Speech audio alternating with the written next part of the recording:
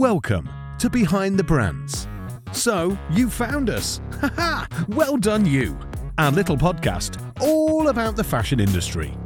Let me just tell you about the host and the creator of this podcast. The guy's from the UK and his name is Warren Parker Mills.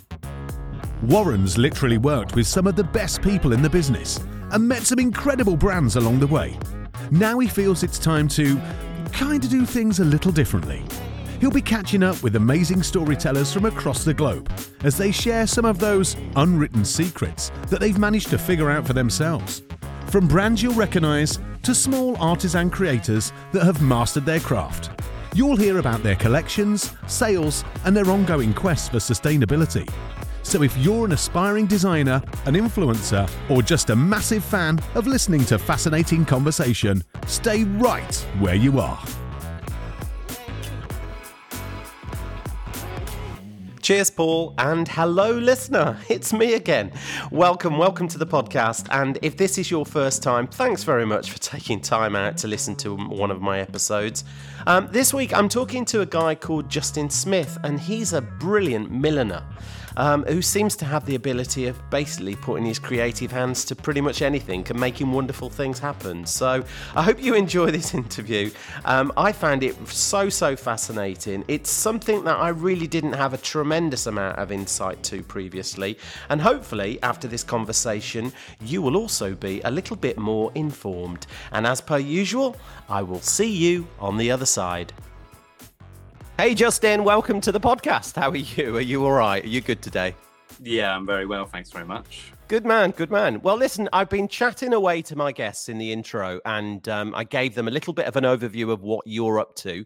Do you want to just give us, when you're in a bar or a pub or something, and someone says, "What do you do?" What's your answer, mate? How do you explain what you do? Because it's really interesting. I'm a milliner, basically. A milliner. I'm a bespoke milliner. So I make hats, but on a one-to-one basis with private clients and for special projects.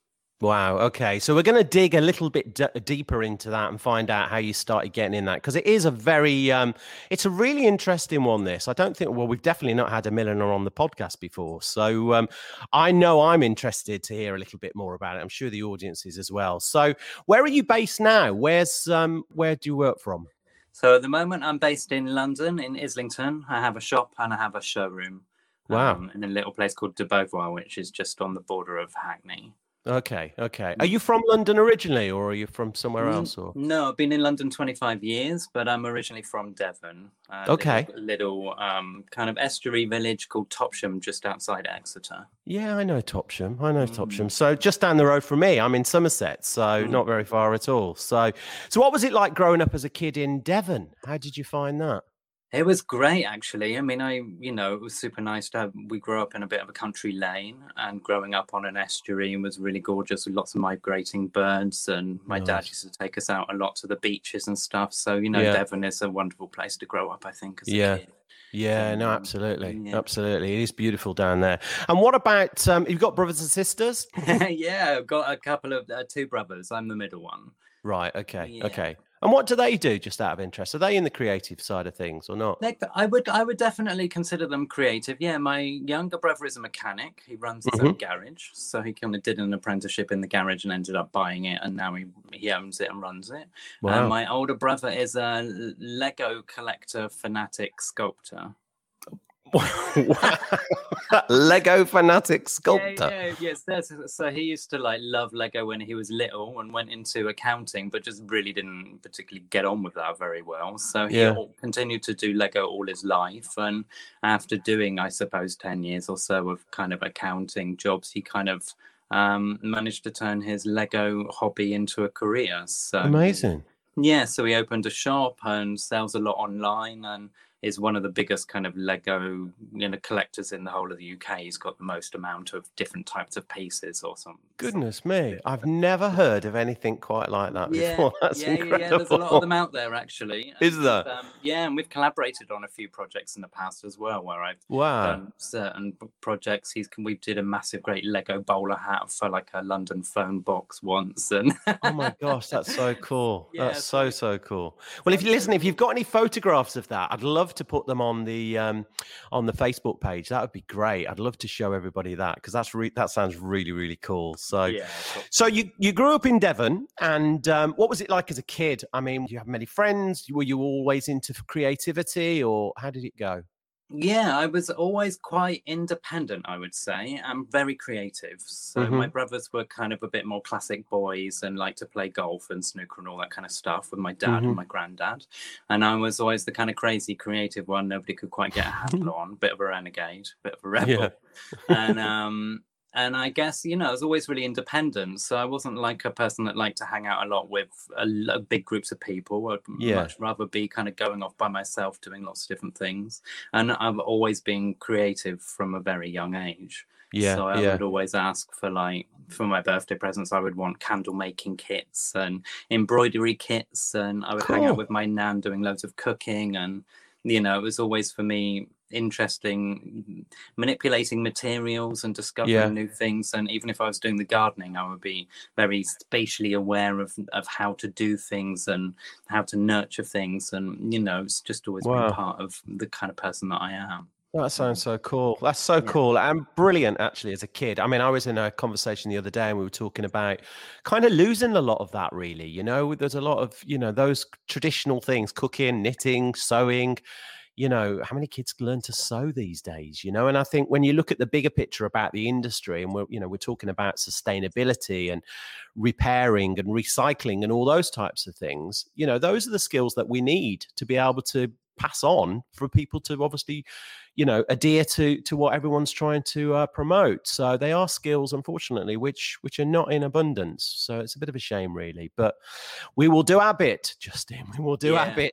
I hear a lot that they don't teach it in schools anymore, and I do as much as I can to kind of like teach little ones and do workshops with small people. And I'm always getting involved in trying to, because of creativity kind of pours out of me, it's really nice to be able to pass that on and share that with the younger generation, who are kind of like, to get them inspired and to get their hands into doing anything, and to not be afraid of kind of, if something breaks, trying to fix it rather than just, you know, buying a new one. Yeah, for sure. That's really cool. That's really cool. And what did you do after school then? What happened after school? So I wasn't particularly academic at school. So I used to like always spend my lunch breaks in the woodwork room and the metalwork room and doing art and things. So I would always like find my way to do creativity in my spare time. And then when I left school, because I wasn't particularly academic, everyone thought that I would be good to go on to be a chef. So I studied chefing for a couple of years. And at that time, I had got a job when I was about 14, washing dishes in a pub. And within 2 years, I was kind of head chef at the weekends in this pub, which was about a couple of miles from where I grew up. So that was a natural progression to start with. And then after about the first year, I was kind of loving the creativity of it. I was doing a lot of baking and lots of wedding cakes and lots of super fancy kind of artistic stuff. But the actual idea of being a chef all my life, I enjoyed the waitering side of it actually more, and the human contact with people and, you know, having contact with people through a job. So I was relating to people while doing something for them I really enjoyed. So actually the catering department was actually part of the hairdressing department in Exeter College where I was studying. And after the second year of catering, I was like, I really was kind of not thinking it was the right thing to do. And I used to spend a lot of time getting my hair done in the hair salon. And nearly at the end of the final year, I went and cut my hair really short and dyed it bright orange, and they actually wanted to kick me out of college because they were like, you can't do silver service waitering with bright orange hair. This is not a look. And I had lots of piercings and, you know, that kind of thing. So I was quite out there with my look. So then in the summer holidays, I went and spent 3 months hanging out in the hair salon where I used to go. And I just loved the environment, loved the people, loved the creativity, just wanted to get my hands stuck into actually playing with hair as a medium. And then just found a really amazing kind of creative platform where I could kind of show my sense of fashion, I suppose. You know, I've always been interested in style and always been that kid at school that was wearing vintage clothes and always had hats on and always had blazers on, and, you know, finding different things to wear that was always a bit out of the box. So then I convinced the teacher I could only train for one more year school at college, and the hairdressing was actually a 3-year course, but it was condensed into a 1-year course for adults. So I had like 3 interviews with the lady who was the hairdressing teacher, and she was a bit not totally convinced to start with that I would be able to manage, but I convinced her that I really wanted to do the course, and she allowed me to go on the course. So I managed to become a hairdresser within 1 year. Wow, amazing. And did all my MVQ 1, 2 and 3 all in a year, like very intensively. Goodness me. So that would normally take 3 years and you condensed it down into a year? Yeah, normally it would take 3 years, and you would normally do an apprenticeship somewhere, that kind of thing. But yeah, they did an adult course for kind of, older mums, I suppose, and parents to actually do it in a much shorter time frame, but it was pretty intensive. So they weren't convinced at my age that I could kind of undertake such a thing, but I was pretty determined, and I ended up kind of getting distinction in the course and helping a lot of other people out. So I think I proved myself. Wow, right. that's amazing. That's so cool. So you qualified with hairdressing, and you kind of found your channel, your creative channel. And so what did you do then? Did you work in salons, or did you go on your own, or what did you do? So then I was about 18, and after about 6 months working in an independent salon in Exeter, I just kind of knew that I needed to get out and kind of spread my wings. And I was coming to London a lot at that time anyway, seeing friends, that kind of thing. So I moved to London, found myself a job with Tony and Guy. Oh, cool. And moved to London and went to a couple of salons, and they pointed me in the direction of joining the main Tony and Guy kind of company rather than being in a franchise. So then I joined the main company and started as an apprentice to start with. They wanted me to be work in the salon, on the salon floor, but I really wanted to come to London and just go out to parties lots and kind of enjoy myself and not have too much responsibility. So I decided to become like a really good assistant, and spent about 18 months just being the best towel folder and, really like learning from everybody I could, watching everybody rather than having to do clients all the time. Yeah. And within about 18 months, I helped them open 12 different salons. Wow. In central London. It was a time in which Tony and Guy started a diffusion line called Essentials Hair Salon, which was run by Sasha Mascolo and Christian, who's Tony's son and daughter. Yeah. So they were running it, and I just joined the company at just the right time when they were kind of like exploding, essentially. Wow. So I joined them when they had 3 shops, and within a couple of years they had 12. So within that time I went from assistant to stylist, and then I wanted to enter some avant-garde hairdressing awards to show people what I could do with my kind of crazy sculptural hair. So there was a competition at the Royal Albert Hall to actually do avant-garde collection of hair. And Tony and Guy weren't really involved with doing that competition at all. So I asked Sasha if I could do it, and they allowed me to enter it if it was all off my own back. Yeah. So I entered it, and I actually won that competition. Oh my God. Then from that moment on, I became teacher of avant-garde for Tony and Guy, the whole Essentials brand, and creative director of that. And I was showing collections every year at the Royal Albert Hall. Wow. So, how old were you then, Justin? How old were you at that point? 22, something like that. Blimey. I mean, this is an incredible story, a young lad with orange hair from Devon is now on the big stage at one of the biggest brands in the UK in the hair industry, That's incredible. That's incredible. I mean, that's quite relentless, really. I mean, I know you said you were determined to kind of go and do it, but and obviously somebody somewhere saw your talent. Who was it within that organization that spotted your ability, would you say? I think I was very supported. I mean, because they were just started the brand Essentials, they were looking for, to branch out. So they were growing themselves. So I entered that company just at the right time. And Sasha and Christian were brilliant at teaching. They had the Tony and Guy Academy set up, and they wanted to set up the Essentials Teaching Academy alongside it. And then I just joined them, I think, at the right time. And really, you know, I've always been a hard worker. I got a job at 13 washing dishes, and I prefer to do that than hanging out with my friends. It's always been more interesting for me to actually be a grafter and a creator, I suppose. Yeah. So then, you know, as soon as I heard about a competition, I just wanted to do it. And it just went from strength to strength. It was just a case of kind of proving myself, showing people my ability, and then just keep, you know, putting myself out there and working hard, I guess. And with that support of that, and then a big name behind you, you know, it just kind of went from strength to strength. Yeah, it's really interesting that. And again, it kind of goes back to the old saying, doesn't it? You know, when people look at people in different positions, you know, that have reached kind of the top of the game, they say, oh God, they must be lucky. And the argument to that really is, you know, the harder you work, the luckier you get, you know, and that's so apparent, especially in our industry, because you do have to put the hours in, you know, you do have to put the slog in. There is lots of late nights, but you know, when you're focused and you're targeted and you want to achieve something, you just get it done. And that's the difference, isn't it, really? That's amazing. Absolutely amazing. So how did you go from hairdressing to hats? What happened there? So when I was doing the avant-garde hairdressing, I was supported by the big institution of Tony and Guy anyway. So they were paying for me to do photo shoots yearly. And I was doing avant-garde collections of hairdressing for Sasha so she could travel the world doing them on stage. Mm-hmm. And I was kind of in the workroom kind of creating these pieces for her. So then she could go off and do them. And then every year there's a big hairdressing awards ceremony. So I would enter the hairdressing awards with my avant-garde collections, and I became finalist for avant-garde hairdresser of the year twice.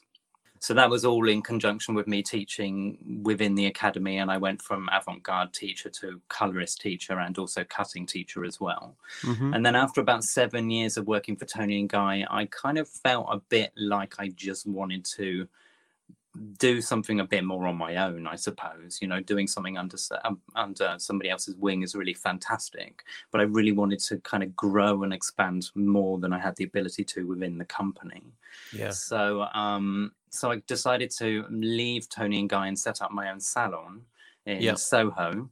And at that time, I didn't have that much of a creative outlet, I suppose. I was doing my clients, and that is always really great, but it's only a percentage of my creativity. So when I was kind of on the cusp of leaving Tony and Guy, I went on a millinery course to try and understand how to do things on the head a bit more balanced and a bit more couture than I was doing before, because I learned a few tips and tricks of what to use in terms of like making avant-garde sculptures. You know, I was making aeroplanes out of hair and big butterflies, and you know, it was sculptural anyway, but it was very much of a particular medium only, so it was very much one way. So then as soon as I went on my first millinery course, the millinery teacher said to me, my goodness, you've got a gift. And I made a bowler hat that was double the height that you normally would make it. And I just got stuck. I was just like, okay, well, why be in the avant-garde hairdressing world, which is kind of niche, and you know, in these big places you have to have a big name behind you, and you know, all that kind of stuff that comes with that.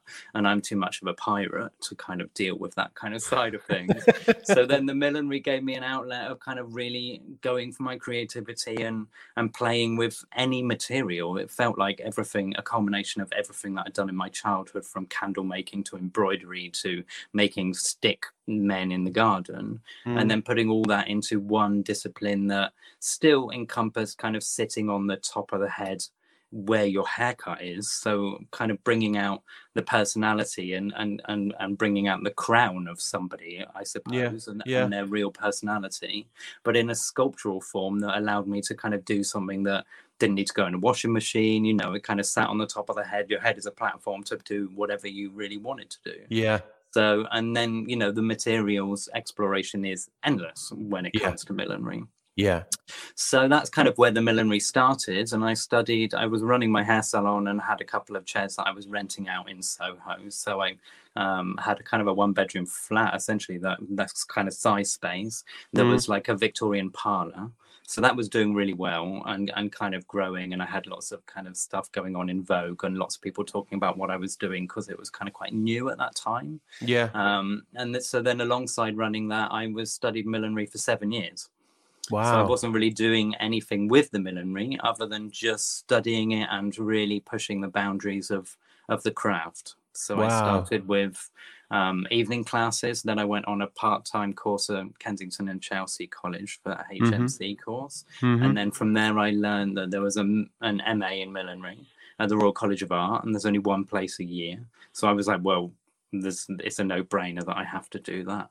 Then I just went for it. I mean, I carried on pushing and got myself into the Royal College of Art. Wow. And, so then 2 years later, I was coming out of the Royal College of Art with distinction, and they also gave me the finale of the show. Wow. So, yeah, that's amazing. That's just amazing.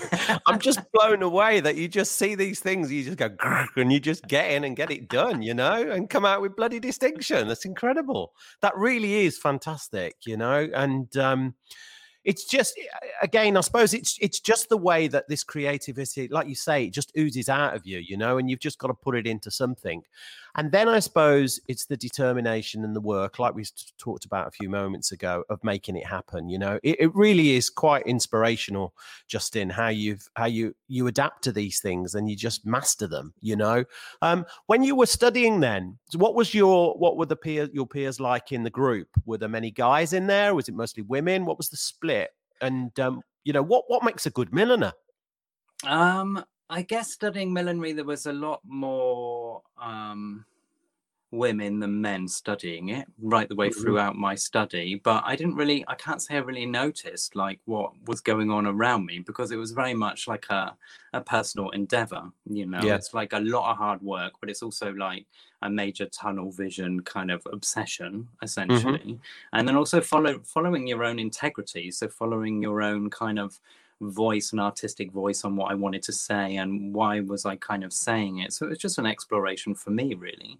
Yeah. So it was great. I was loving studying all the materials. When I went to the Royal College, there was actually one other guy. There was two of us that got in, and the other guy was a guy called Soren Buck, who was actually a hairdresser as well. Oh, wow. Okay. So there was two of us that went into the millinery from basically having a portfolio that came from the hairdressing world. Yeah. Mine was an avant-garde hairdressing portfolio with all of the millinery that I had done in all of my courses up to that point. And his was a hairdressing portfolio, running a salon and doing kind of editorial work. Wow, that's amazing. So we both found the millinery like that. So in the Royal College, my millinery turned into an exploration of it kind of veered more towards product design, to be honest. My final collection was the performative hat. So it was all about the different performers. I had lots of friends that were performers in London, kind of circus skilled. So I chose to do my final collection based on each performer's object that they performed with as a wearable object on the head, and they would take it off their head and perform with it when they were actually walking down the catwalk. Okay, so you're going to break that down for me. I'm just trying to visualize, So what, like jugglers and stuff like that? Or I should have played you the video, shouldn't I, before we went into the interview. But essentially, there was a juggler who had a pile of 5 hats on his head that were all weighted bowler hats, so they had weights around the outside of them specifically for juggling. There was a fan dancer who had massive great burlesque fans on her head with a kind of neck corset coming down into a body corset, and she took them off her head and actually performed them on stage. Wow. So there was like a pop-up hat. So there was a hat that was kind of like a kind of dress that was wrapped around somebody, and she let go of it and it popped up into a massive great brimmed hat that was about 1.5 meters across. Goodness. So each object kind of was a performance based kind of like millinery item, essentially. Wow. You can see the video on you can find it on Vimeo and YouTube, or even on my website. You can see it. I'll definitely put that in the show notes. That's really interesting. That's so cool. And again, the idea there of blending hairdressing, millinery, show business, and I know we're going to talk a little bit about some of your clients, because you've got some amazing clients and you've done some amazing things with regards to your work. So what, at that point, you were still hairdressing, but you were well into millinery. And then what was the point where you started to kind of go over and make it a commercial venture? So it's a very organic process. It's very much like I said, following my own creativity, not feeling like I've certainly not followed the money in any way, shape or form doing what I've been doing. And the hairdressing has kind of like supported financially and creatively the millinery to flourish. You know, all of my hair salon clients have embraced and enjoyed watching every step of it. Some of them have bought some of my hats along the way. That's cool. So then after I left the Royal College, you know, I got a lot of critical acclaim. I'm really fortunate that my creative work does get accepted a lot by people who really enjoy what I do and the artistry I put out there. So I ended up in a lot of magazines, loads of interviews. It really exploded really massively. I was kind of all over the place, and my work was borrowed all the time. So I was really fortunate that kind of happened, and then from that moment I got new generation sponsorship from the British Fashion Council. And at that time there was a thing going on called hedonism, which was supported by Stephen Jones, and it was essentially like a free showroom at London Fashion Week to show work. So I kind of entered the fashion world from a hairdressing perspective. I've never been part of fashion. I've never studied or learned fashion as a degree. So it was definitely a baptism of fire, because, you know, I went from having this avant-garde kind of performative hat collection to then having a showroom in London Fashion Week that felt like I should be doing something commercial, I suppose. When I had my graduation collection, I showed in a competition called the ITS competition in Trieste, and I won 2 awards there. One of them was to do an 8-page spread in ID magazine. Wow, which was cool. Great, because it was editorial and it followed my hairdressing. Right up your street. Right up my street. And then the other one was to do a window display at Marie Louisa in Paris. And she was one of the major boutiques of the time in Paris. So I did a window display there, and they were my first stockist that stocked my work. So my first collection was kind of an exploration of like what I love about millinery on a kind of commercial level that I suppose people might want to buy. It was an interesting roller coaster, really. I was supported for about 5 years by the British Fashion Council. So I was showing every season. Every season I did something completely different and completely experimental. One season I only had enough money to buy a roll of denim, so everything was made of denim. But my shows were kind of bonkers. The first one was like called Dance With Me, and we made life-size dolls that a set of performers danced with down the Royal Academy stairs, with these dolls strapped to their feet, and they both wore vintage outfits and vintage hats, and that was the first collection. So I was kind of starting to get a reputation for kind of doing crazy shows. The Safari collection was all denim, and there was all like animal sculpture headpieces, and then inside the animal sculpture headpieces were kind of speakers, either animal noises or people talking, saying, looking at the animals, and as you walked around the room you could hear each hat talking. So it was kind of very installation-y, you know, a bit before the time in which fashion started to do more installations. It was quite experimental, and it got received quite well, but people thought it was a bit bonkers because, you know, it was very much more theatrical and much less about wanting to sell. But at the same time, there were some super commercial pieces within the collection, and my stockists were growing. So it's quite visionary. In the way it's put across. And I mean, I suppose after about 5 years I had a good 8-10 stockists globally, but it was always really difficult for them because I don't think they could kind of get a handle on what on earth I was doing, because I was jumping all over the place with my creativity, and I didn't really understand the system of fashion.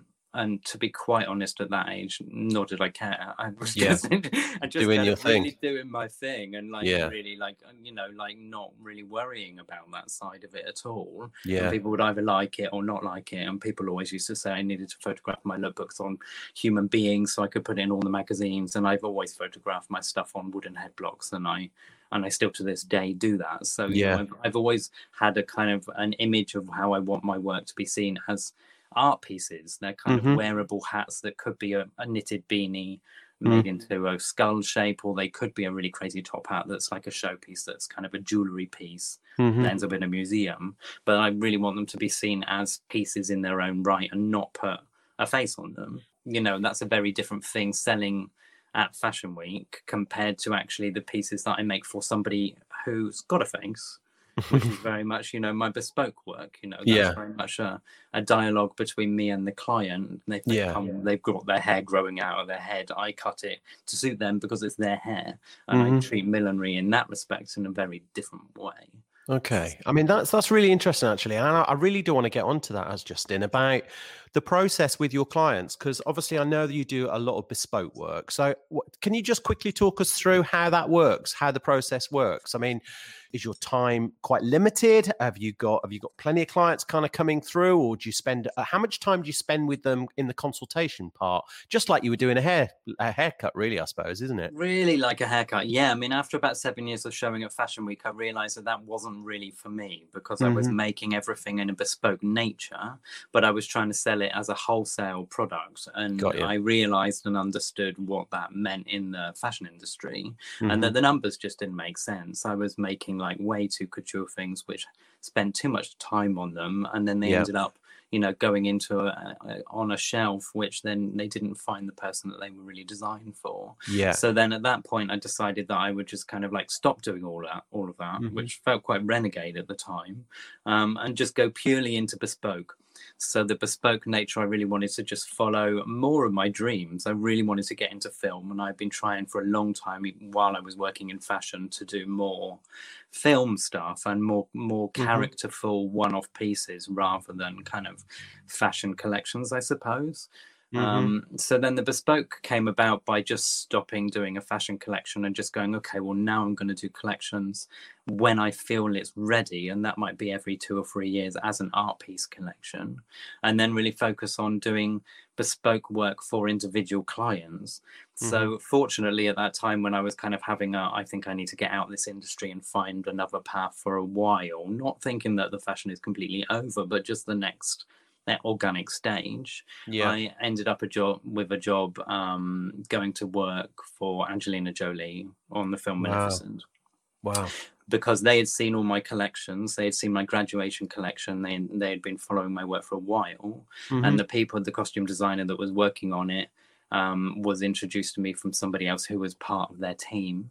And Angelina couldn't find anybody who could make the hat that she was looking for to help her find the character that she wanted to say within that film. Okay, that's interesting. So she had quite a bit of input in that product as such. Oh yeah, definitely. Right. Yeah, okay. Definitely. Yeah. I mean, I think that some, in the film world, a lot of actors will use their costume to find their character. So some of them are happy to wear whatever the costume designer puts on them, and then others, I believe, really find their character by embodying the character somehow. It might be the voice that they find, it might be what they wear.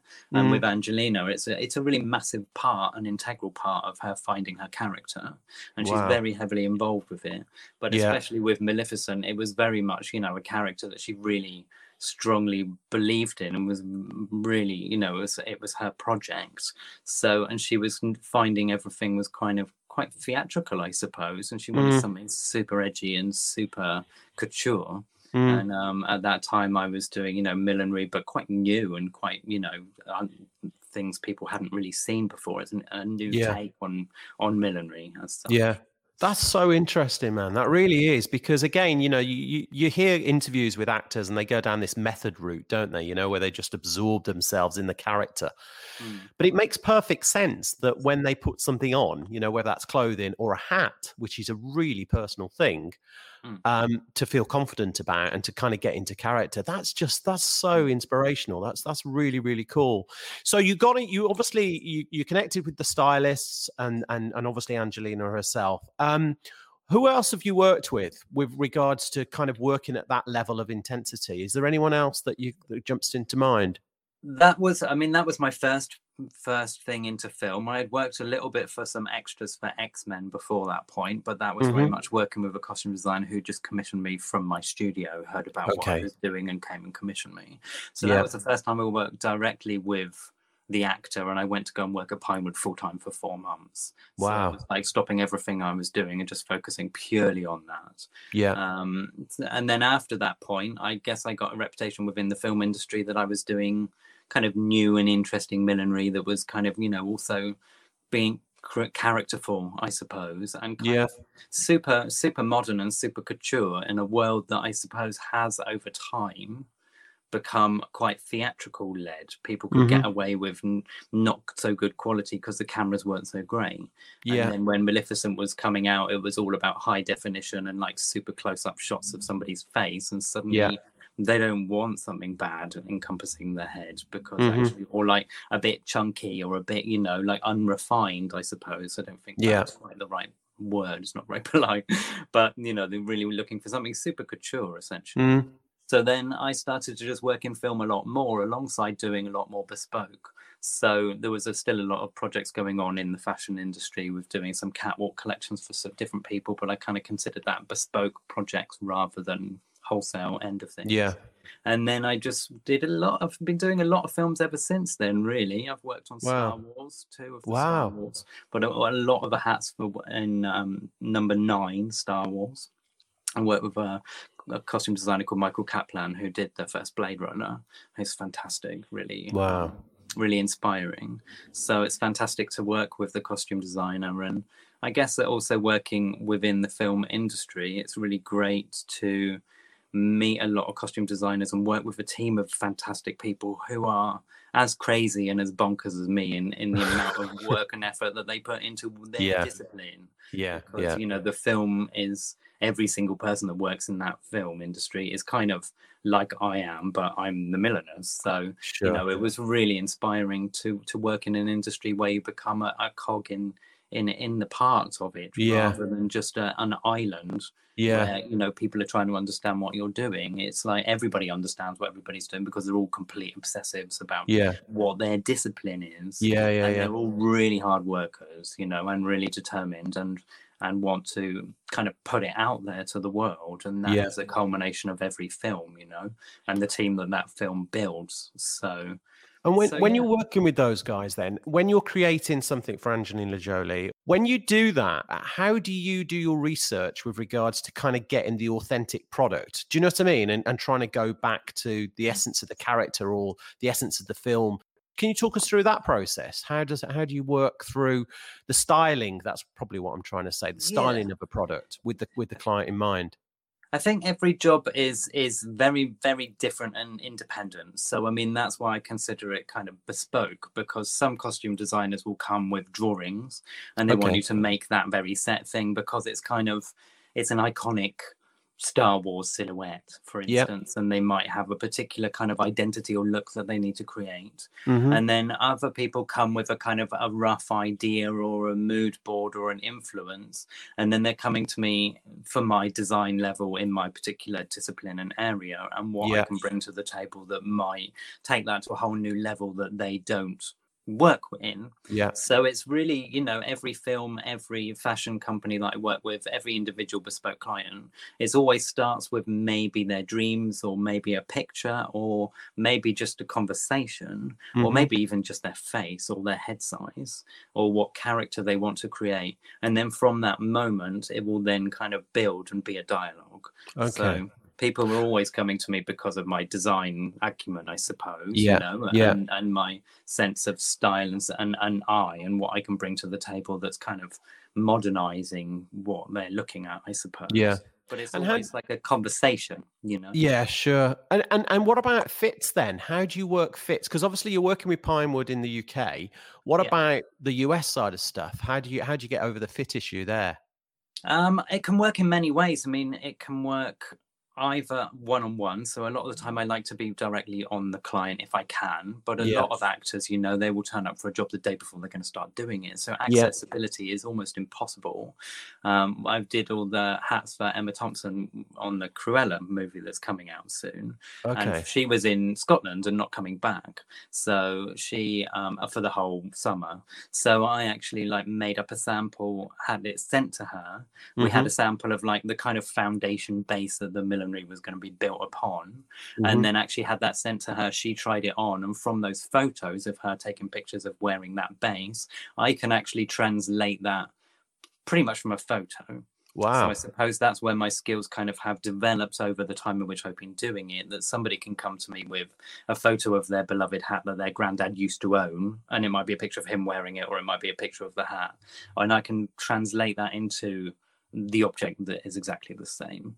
Wow. So from those photos, I can send that sample away, get it back, and then from those photos pretty much get a fit that's pretty good, you know. And of course, whenever you're styling any job, whether it be a film or anything, there's always an element of kind of tweaking final stages that needs to be done as well. Yeah. And if I can't have access to the client, then there's always somebody within the film industry that can do little tweaks, you know. That's kind of part of it. It's a collaboration. Yeah, that's so cool. That is really cool. So when you're sat in the multiplex cinema with your popcorn and you're seeing your hats in like huge like proportion, how are you feeling? Are you critical, or are you proud, or how are you feeling? I'm usually really critical. Like I mean, you know, I don't feel like I've reached the stage at which I'm really happy with my work. I mean, my work keeps getting better and better. Yeah. I think that my discipline, my understanding of my discipline and all artistry, because it isn't just about millinery, but it's kind of moving into so many different areas now. And it's just getting better and better. And I certainly don't think I've done my best work yet, but I'm certainly, when I watch a movie, you know, when I first watched the first Maleficent, I was a bit like, there's a little bit of hair there and there's a little bit of this, that, and you know, like my partner was very much like, I think you need to be like a little bit less harsh on yourself. And I've only ever seen it once, because actually like, you know, I kind of watch it, I understand what I want to see for the next one, and then the next one is the organic process to better what you've done before. So I am quite self-critical in that respect, and I am definitely a perfectionist. But you kind of have to know, I suppose, when you're making any object, you have to know when to stop.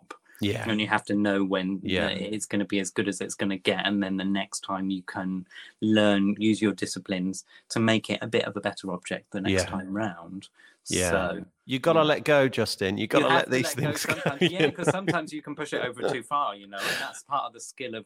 At college, I used to run out of the room crying, and sometimes I'd remake something or stay up all night and remake it because I wasn't happy with it. And there is, you know, there's an element of that you have to put into your work to be successful at what you do. You know, you have to be determined.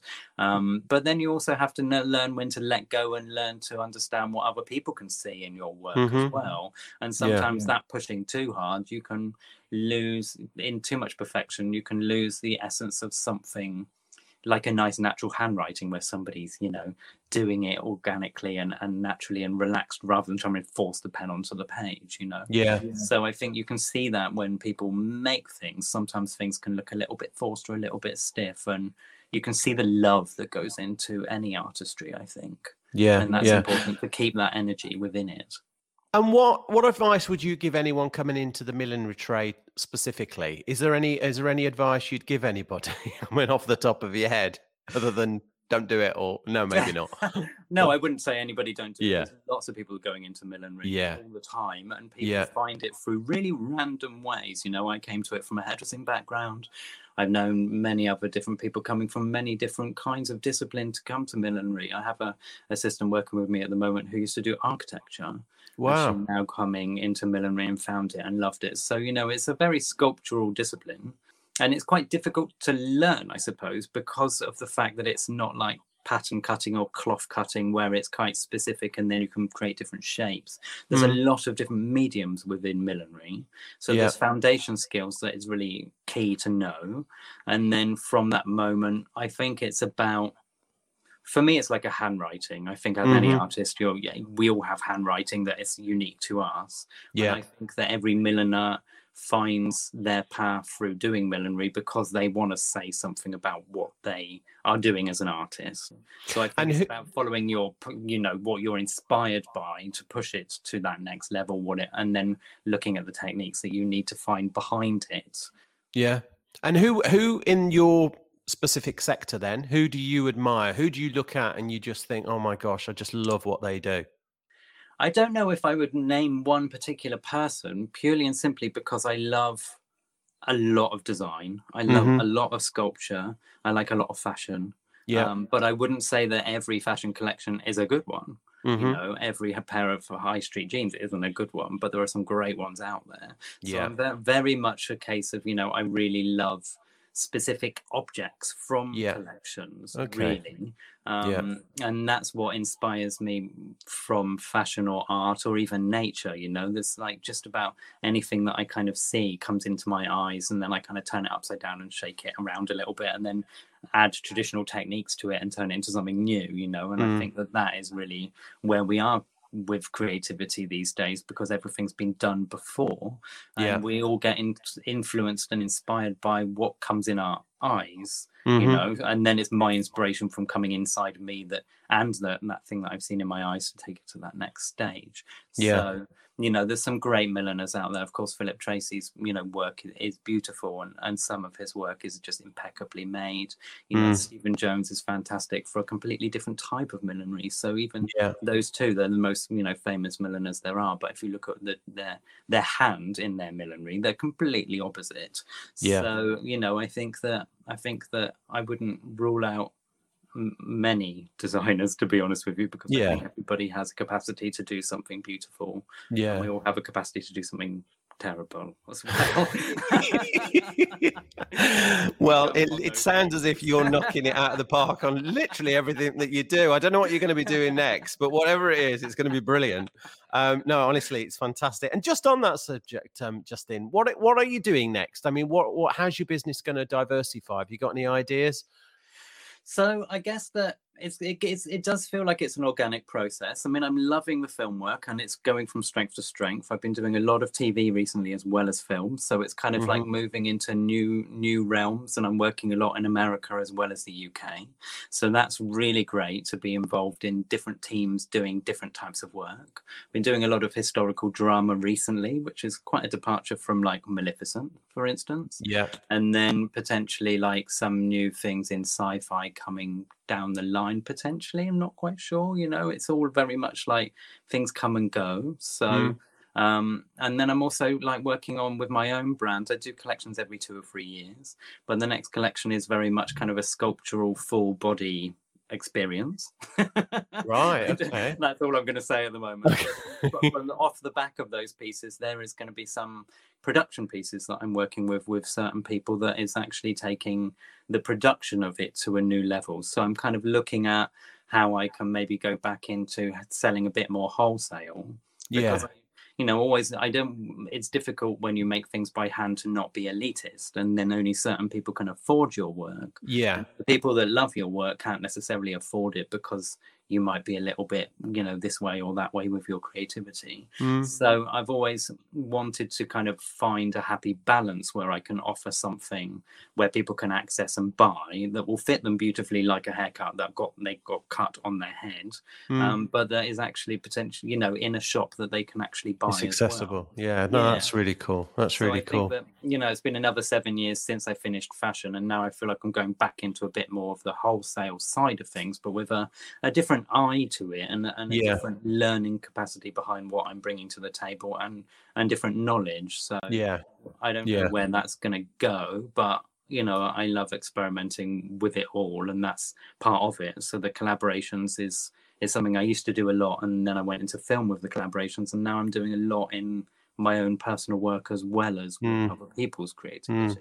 I think, do you know what, listening to you talk there, I think what I really like about your attitude to your business is this fluidity, you know, and you will go with your heart predominantly. And once, if you know that's right, then the rest is going to happen anyway, isn't it? So, no, that's really, really cool. You know what, Justin, we literally could, thank goodness there's not a glass of wine here, because we would be chatting all night. But, you know, it's so cool. And, you know, to listen from your story going from Devon, and, you know, we've covered the whole gambit there of it's a bit like This Is Your Life. I don't know if you remember that. It feels a bit like that,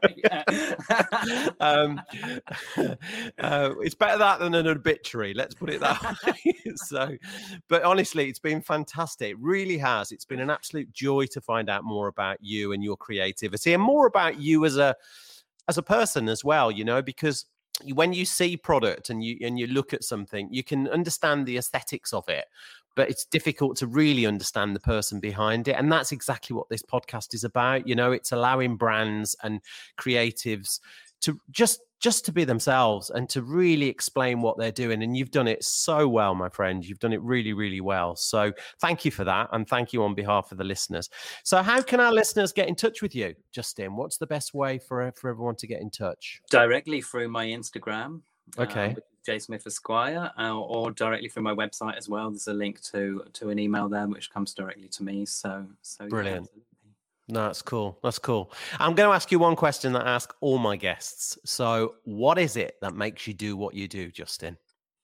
I love making things with different materials, and I suppose I want to put my work out there to encourage other people to follow their own heart and their own creativity, to find what they really love and what really resonates with them. And if you find that balance, then it will always work out, you know. Yeah. So it's really, you know, following my own heart and my own creativity has led me to where I've got to now. And I think that I've only just started with where I want to go. So I think that if I can inspire people to follow that path, then it would make the world a more rounded place, because we're all following our emotions and our integrity from the inside, rather than chasing after that particular kind of thing that other people might be happy with us doing, or other people might like, you know. So no, it's good. It's a great answer. It's a good answer, my friend. Really good answer. Well, listen, I know you've got the rest of your evening to enjoy, and thank you for your time. Really thoroughly enjoyed it. And I'm sure we're going to see a lot more of your work over the next few years, and on the little screen, the big screen, and hopefully in more stores, which would be great. So, all right, my friend, thanks very much for your time, Justin. Really appreciate it. Take care. Thanks for the invite. Bye. Justin there from J.Smith Esquire. What an absolute talent, and a really, really lovely guy to interview. So, ladies and gentlemen, if you want to know more about hats, he's the man to connect with. And next time, dear listener, we talk to a woman that originally broke into the fashion industry as one of the world's first plus-size models. I'm going to introduce you to a conversation that I had with a lady called Catherine Schuller. And Catherine joined us from her home in New York, and we talked in depth about her career, life in the 1980s, being married to one of the original creators at Marvel Comics, and her work for the UN as an advisor on sustainability. So, some great stories from Catherine, a truly wonderful woman. I'd love you to take a listen. I'll see you next time. Take care. Behind the Brands was brought to you in association with beforestores.com. Go check it out. You can discover new brands, meet the makers and their products before they go into stores. So if you've enjoyed this podcast, please don't forget to leave us a review. We'd really appreciate your feedback. You can also subscribe for future episodes by tapping the follow button wherever you get your podcasts. So, until next time, keep learning, keep listening, and keep creative.